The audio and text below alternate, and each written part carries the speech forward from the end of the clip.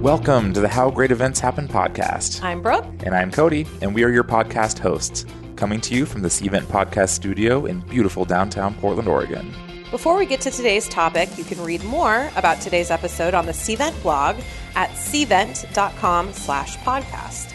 And you guys know we love getting emails from our listeners, so continue to contact us at podcast@cvent.com. And of course, you can get updates on future episodes through Cvent's Instagram and Facebook. And today's episode, it's all about the power of podcasting. How meta, Cody? So meta. And we're joined by Adam Perry. And he's the mind behind the Event Industry News podcast, has tons of podcasting experience. Yeah, he does. We want to talk today about how to use podcasting as part of live events. So here's our interview with Adam. So Adam, tell us, how did you first get into podcasting? So I first got into podcasting, I suppose, more of a listener than a producer. I was looking for a way to digest content in time, which I felt otherwise was kind of dead to me. That could be, walking the dog, on the commute to work, maybe even just like household chores, washing the pots, things like that. I am a big music listener, but always felt that that wasn't necessarily a best use of time as well. And there were so many interesting topics and subject matter out there that I kind of wanted to get more knowledgeable on. Podcasting was kind of the easiest way to do that. There was no friction around it. I had my phone, headphones, I could download, I could search for content relating to subject matter. So got into it that way, really. That sounds good. So Adam, what kind of podcast do you enjoy in your free time? Oh, that's an interesting one. Obviously, I listen to event industry related podcasts. There are a few out there that kind of really hit some bells and whistles for me, especially around tech. So there's the Event Tech podcast. There's our own podcast, Event Industry News. I do actually listen to that back because I don't record those myself. So I am a listener of those. But then there's things from, there's guys like Joe Rogan, which I'm sure a lot of your audience have heard about. He has some really interesting scientists on about nutrition and health and things. But then obviously talks about something that I'm quite passionate about, which is mixed martial arts as well. So kind of a crossover of content there. There's a videography podcast, photography podcasts. The list really goes on. And I think that's one of the great things about it. You can find a podcast generally on any topic or subject matter that kind of interests you. I agree. My favorite are crime podcasts. I'm pretty open about that. But yeah, I mean, there's just so much to choose from there. And I feel like podcasts have become more and more popular, and there's this untapped potential for having your own podcast. Can you talk to us a little bit about what you think that untapped potential would look like? I suppose let me throw some statistics that I've become aware of over the past couple of years.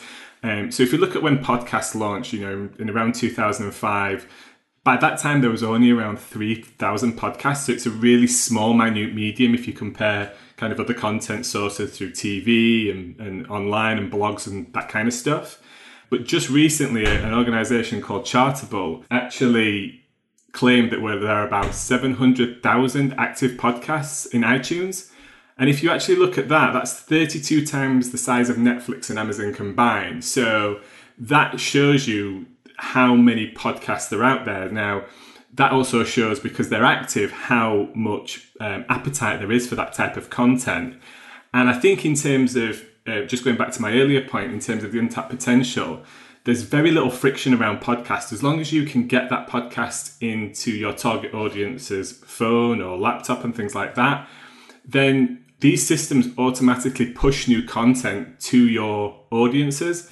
And in a way, sometimes that's less, I suppose, cluttered around other content. So like blogs are kind of challenging each other for rankings and content. Even YouTube, there's an algorithm to try and get your content up there.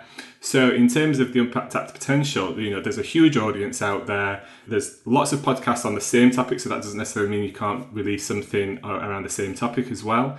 So yeah, huge untapped potential, especially for events, because we are creators of content. We create content at every event that we produce, where we've got speakers, and there's lots of other stuff wrapped around an event that we could also produce content for a podcast as well. Yeah, absolutely. It's almost like this trend as well of podcasts going on the road and doing a tour, and it's actually become a live event itself, which I think is really cool. And I know we are going to get more in depth into that as we continue to talk, but even just using podcasts as part of a live event or to help build their registrations for a live event that they're having. Have you had any experience using a podcast as almost like tactic to bring an audience to a live event? Let's look at what we have at a live event. We, something like Event Tech Live, we have maybe 80 sessions of content, and we probably out of that have, let's say 10 to 15 keynotes or really key pieces of content from really great speakers that we want to get people in front of at the live event.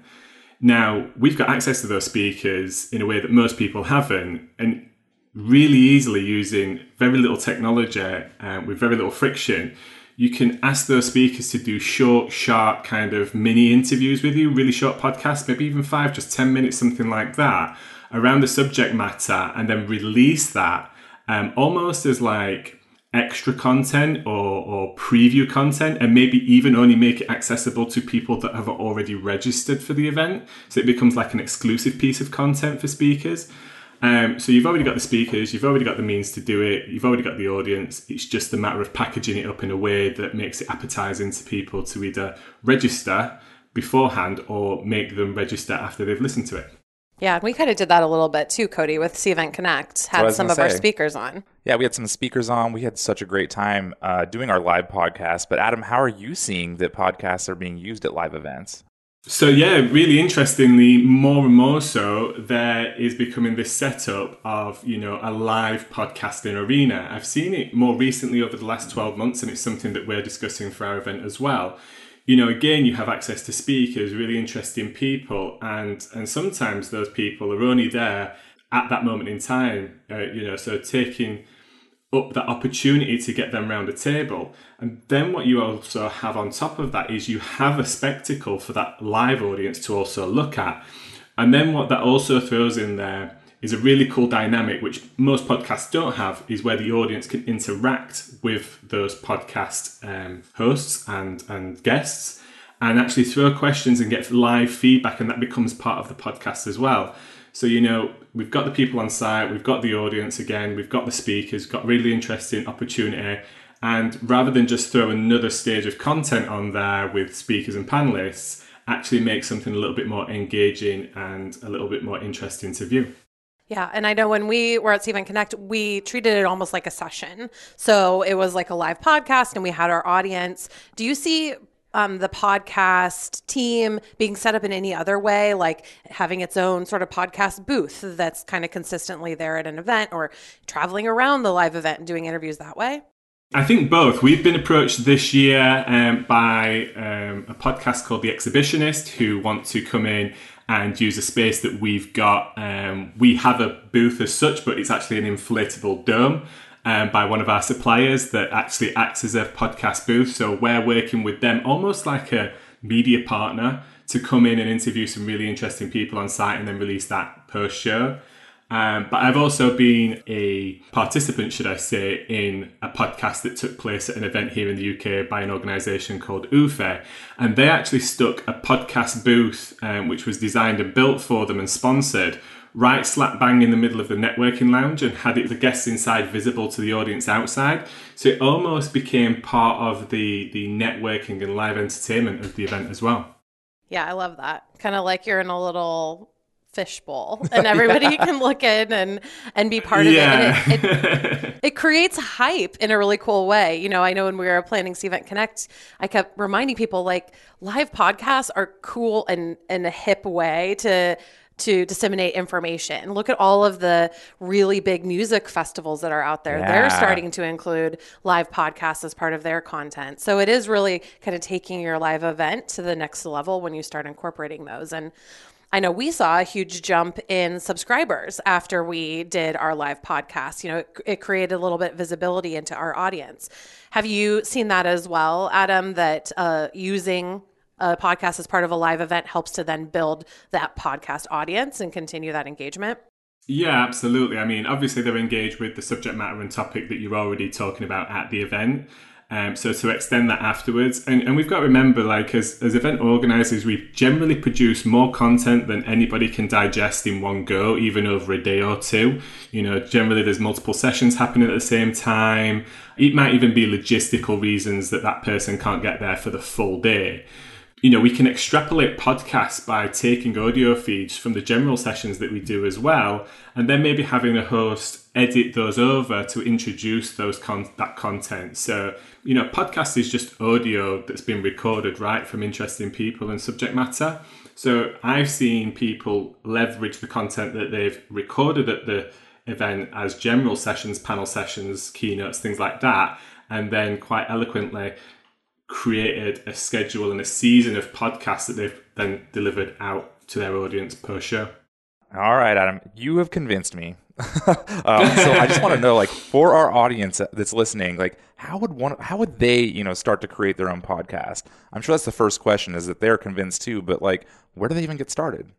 Okay, so my advice would be kind of twofold.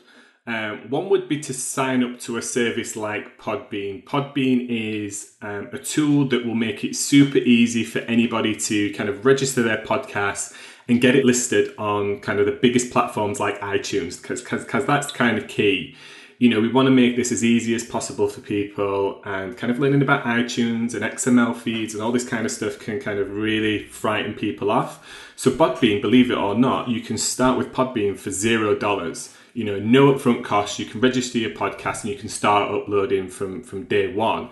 I think like it scales up to like $99 a month, but even for $29, you can then get access to be able to monetize your podcast or list it on their ad platform. So you can start to make money very, very cheaply. So that's one thing. I would start off by looking at a platform where you're going to upload and host your podcast.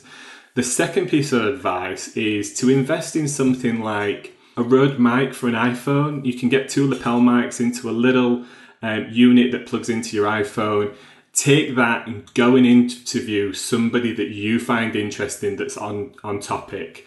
You can do that super easily over a coffee, over lunch. You just literally hook the mics up to each other, plug it in, hit record, and start speaking. And that's a really easy way to get started. So, you know, for less than $500 down, you've got a more cost-effective way, in my opinion, than starting a blog, which comes with hosting and time writing and proofreading, and then somebody probably to design the website for you and all that kind of stuff. You know, and a really quick and easy way to engage people for literally, you know, time spent on actually talking, and that's how I view it. Okay, that makes sense. Yeah, so you said around $500, and I think that's pretty reasonable. That's not really out of reach for a lot of people. But, you know, time is money also, too. So how much time do you think someone should invest in starting their podcast? I would say start off with an hour a month. You know, find a way to sit down with somebody and record a 30-minute podcast. Take that 30-minute podcast, spend another half an hour on just trimming it up, editing it in something like iMovie or something like that, some really simple software. I think even Podbean have some stuff. And then get that up there and you know, hit it out to your database or post it on social media. I honestly believe within an hour, possibly even if you want to spend a bit longer polishing it, 2 hours a month, you can have a really tangible way of connecting up with your audience, attracting sponsors, attracting attendees, and putting out unique content out there, which I think is quite key, rather than kind of trying to repurpose old content or write something similar as a blog post or something like that. You know, an hour to 2 hours a month, and I think you'll have a really tangible product. I think our audience is going to be surprised to hear that. But I mean, Cody and I can confirm we had a very low expense to start this podcast. Right. We have other jobs that we do, as I'm sure you do as well, Adam. And so it really is accessible. It is something that you could do to help enhance that live event experience. And for us, we have a global audience. We do. And we are always trying to find new and unique ways to increase that global reach. Do you have any advice for us and for our audience listening, Adam? In terms of building an audience, I think the one piece of advice I would give is keep going, and consistency is key. I think, you know, for the event industry new post and possibly you as C-Event, we've been able to gain traction maybe a little bit quicker than some people might by already an existing, client and audience database that are engaged with our platforms anyway, right? So, and there's nothing wrong with sending that content to an existing audience if you already have that. But if you're starting afresh, if it's maybe a new event launch, maybe a new idea, a new topic, that kind of thing. Let's say it's something that's just breaking out like cryptocurrency or marijuana events or something like that, then, you're not going to see 50,000 people all of a sudden flock to your podcast within episode 1, right? You need to keep going. You need that consistency of publishing as well. People will expect the next podcast to come out regularly. So if you miss 1 or 2, then you're going to lose that audience. So, consistency is key. Keep recording, keep publicizing on the platforms. Try and interview people, which you can then also tap into their networks because they're going to amplify the fact that they've been on the podcast and stuff like that. And if you kind of keep those 3 key things and keep going, I think you'll have a successful podcast. I think that's great advice. Yeah, I agree. It's not really easy to figure out and navigate how to do something new. So what resources are out there to help our listeners when they're trying to create a new podcast? In terms of technical stuff, if you want to up the quality, if you are conscious that you want to create a really good listening podcast, then I would suggest, jump onto places like YouTube. There's huge amounts of advice on YouTube about how to maybe set up an environment that's more conducive to noise reflections and all those kinds of stuff. The one piece of advice I would get across, though, is do not fall into the trap of thinking better equipment means better podcast, because it really does still come back to the content itself. People will listen to a podcast that's been recorded on a train or a plane if the content's really good, right? Ultimately, they want a good listening thing. But, again, it's just talk to other podcasters, reach out to them, reach out to people like me and say, how do you do it? How do you go about it? And I would also say, although you want to try and think of something unique, and that's really honourable, if you think you've got something to add to a conversation that's already going off around a particular topic, don't be afraid to launch a podcast that's already being talked about in another way. But also don't just try and copy somebody mark for mark on kind of how they're delivering their podcast, their intros, their guests, all that kind of stuff, because you're not really going to be adding anything new to the mix. Cody and I were kind of laughing to each other about the equipment because when we first started, we had the most intense equipment set up. It was intimidating. It was like boom mics and everything. Very expensive. And quickly we realized we didn't need it. And we actually swapped it out for really simple, inexpensive equipment that worked even better. Portable also, too. Yeah. I think it really makes sense that you can bring it with you wherever you go. There's a YouTuber that's really, really well known now called Casey Neistat. He works with organizations like Samsung and other great companies. He's actually a filmmaker originally and started off on YouTube right at the beginning. And the biggest question he got was, what's the best camera I should buy? And his advice was, it's the camera that you've got in your pocket. As long as you keep shooting and you shoot often and upload and don't be fearful of, the quality and things like that, then that's where you gain the experience to know what's good content and what's not. It doesn't matter if it's shot in 4K. If the subject matter is rubbish, then people aren't going to be engaged. And it's the same with podcasting. It's all about the content. It's all about the subject matter. The audio quality does matter maybe later on down the line, but, if you've got people's attention, then they're happy to listen to a bit of crackle and pop. Yeah, absolutely. Consistency and content. Those are 2 takeaways. And I love what you said about reaching out to other podcasters. I know we've had some really fun conversations about the trials and tribulations when it comes to building a podcast. Tell us more about where our audience can find you. Where can they find your podcast and hear more about your expertise? Our podcast is available on eventindustrynews.com or on iTunes and other podcast apps and networks that you can download it on. Our podcast for Event Industry News, although I line up all the speakers and the guests and things like that, that's actually delivered by one of my team, a fantastic guy called James Dixon. He does definitely have the voice for radio, so that's why we've chosen him. I'm actually working on a podcast in the background, still industry related, but it gives me a little bit more freedom to move away from some of the subject matter and topics and things and the way that we do things at Event Industry News. So that'll be something I'm hoping to launch either the back end of this year or beginning of next year, but I'll maybe update you guys and we can do another podcast around about that then at that time. But yeah, eventindustrynews.com, or just search Event Industry News on things like iTunes and other podcasting apps. That's awesome. We will continue to follow you. For sure. That sounds great. And Adam, thank you so much. Is there anything else you can think of that our listeners may want to know about the power of podcasts? My advice to people, not that I've got anything new, is just try it. Try and find a way to involve it in your event. Try and find a way to start recording that one podcast a month with some interesting people that you know. And even if you don't publicize any of the first dozen or half a dozen that you record, just get that experience and you'll be really surprised how easy it comes. Absolutely. And if you guys have any questions for us, feel free to reach out at podcast@cvent.com. And thank you, Adam, so much for your time. We really appreciate it. It's just a wealth of knowledge, and good luck on your upcoming podcast later this year. Good luck. Thank you very much, guys. Thanks for having me. All right. Thanks, Talk to you soon. Wow, Adam is so knowledgeable when it comes to podcasting. I loved talking to him about how to integrate them into live events. Me too. And he has so much experience, so many great ideas. He actually threw out some pretty staggering statistics as well. Yeah, he did. If you want to read more about this interview and access some of the resources and those statistics that he mentioned, head over to the blog at cvent.com/podcast.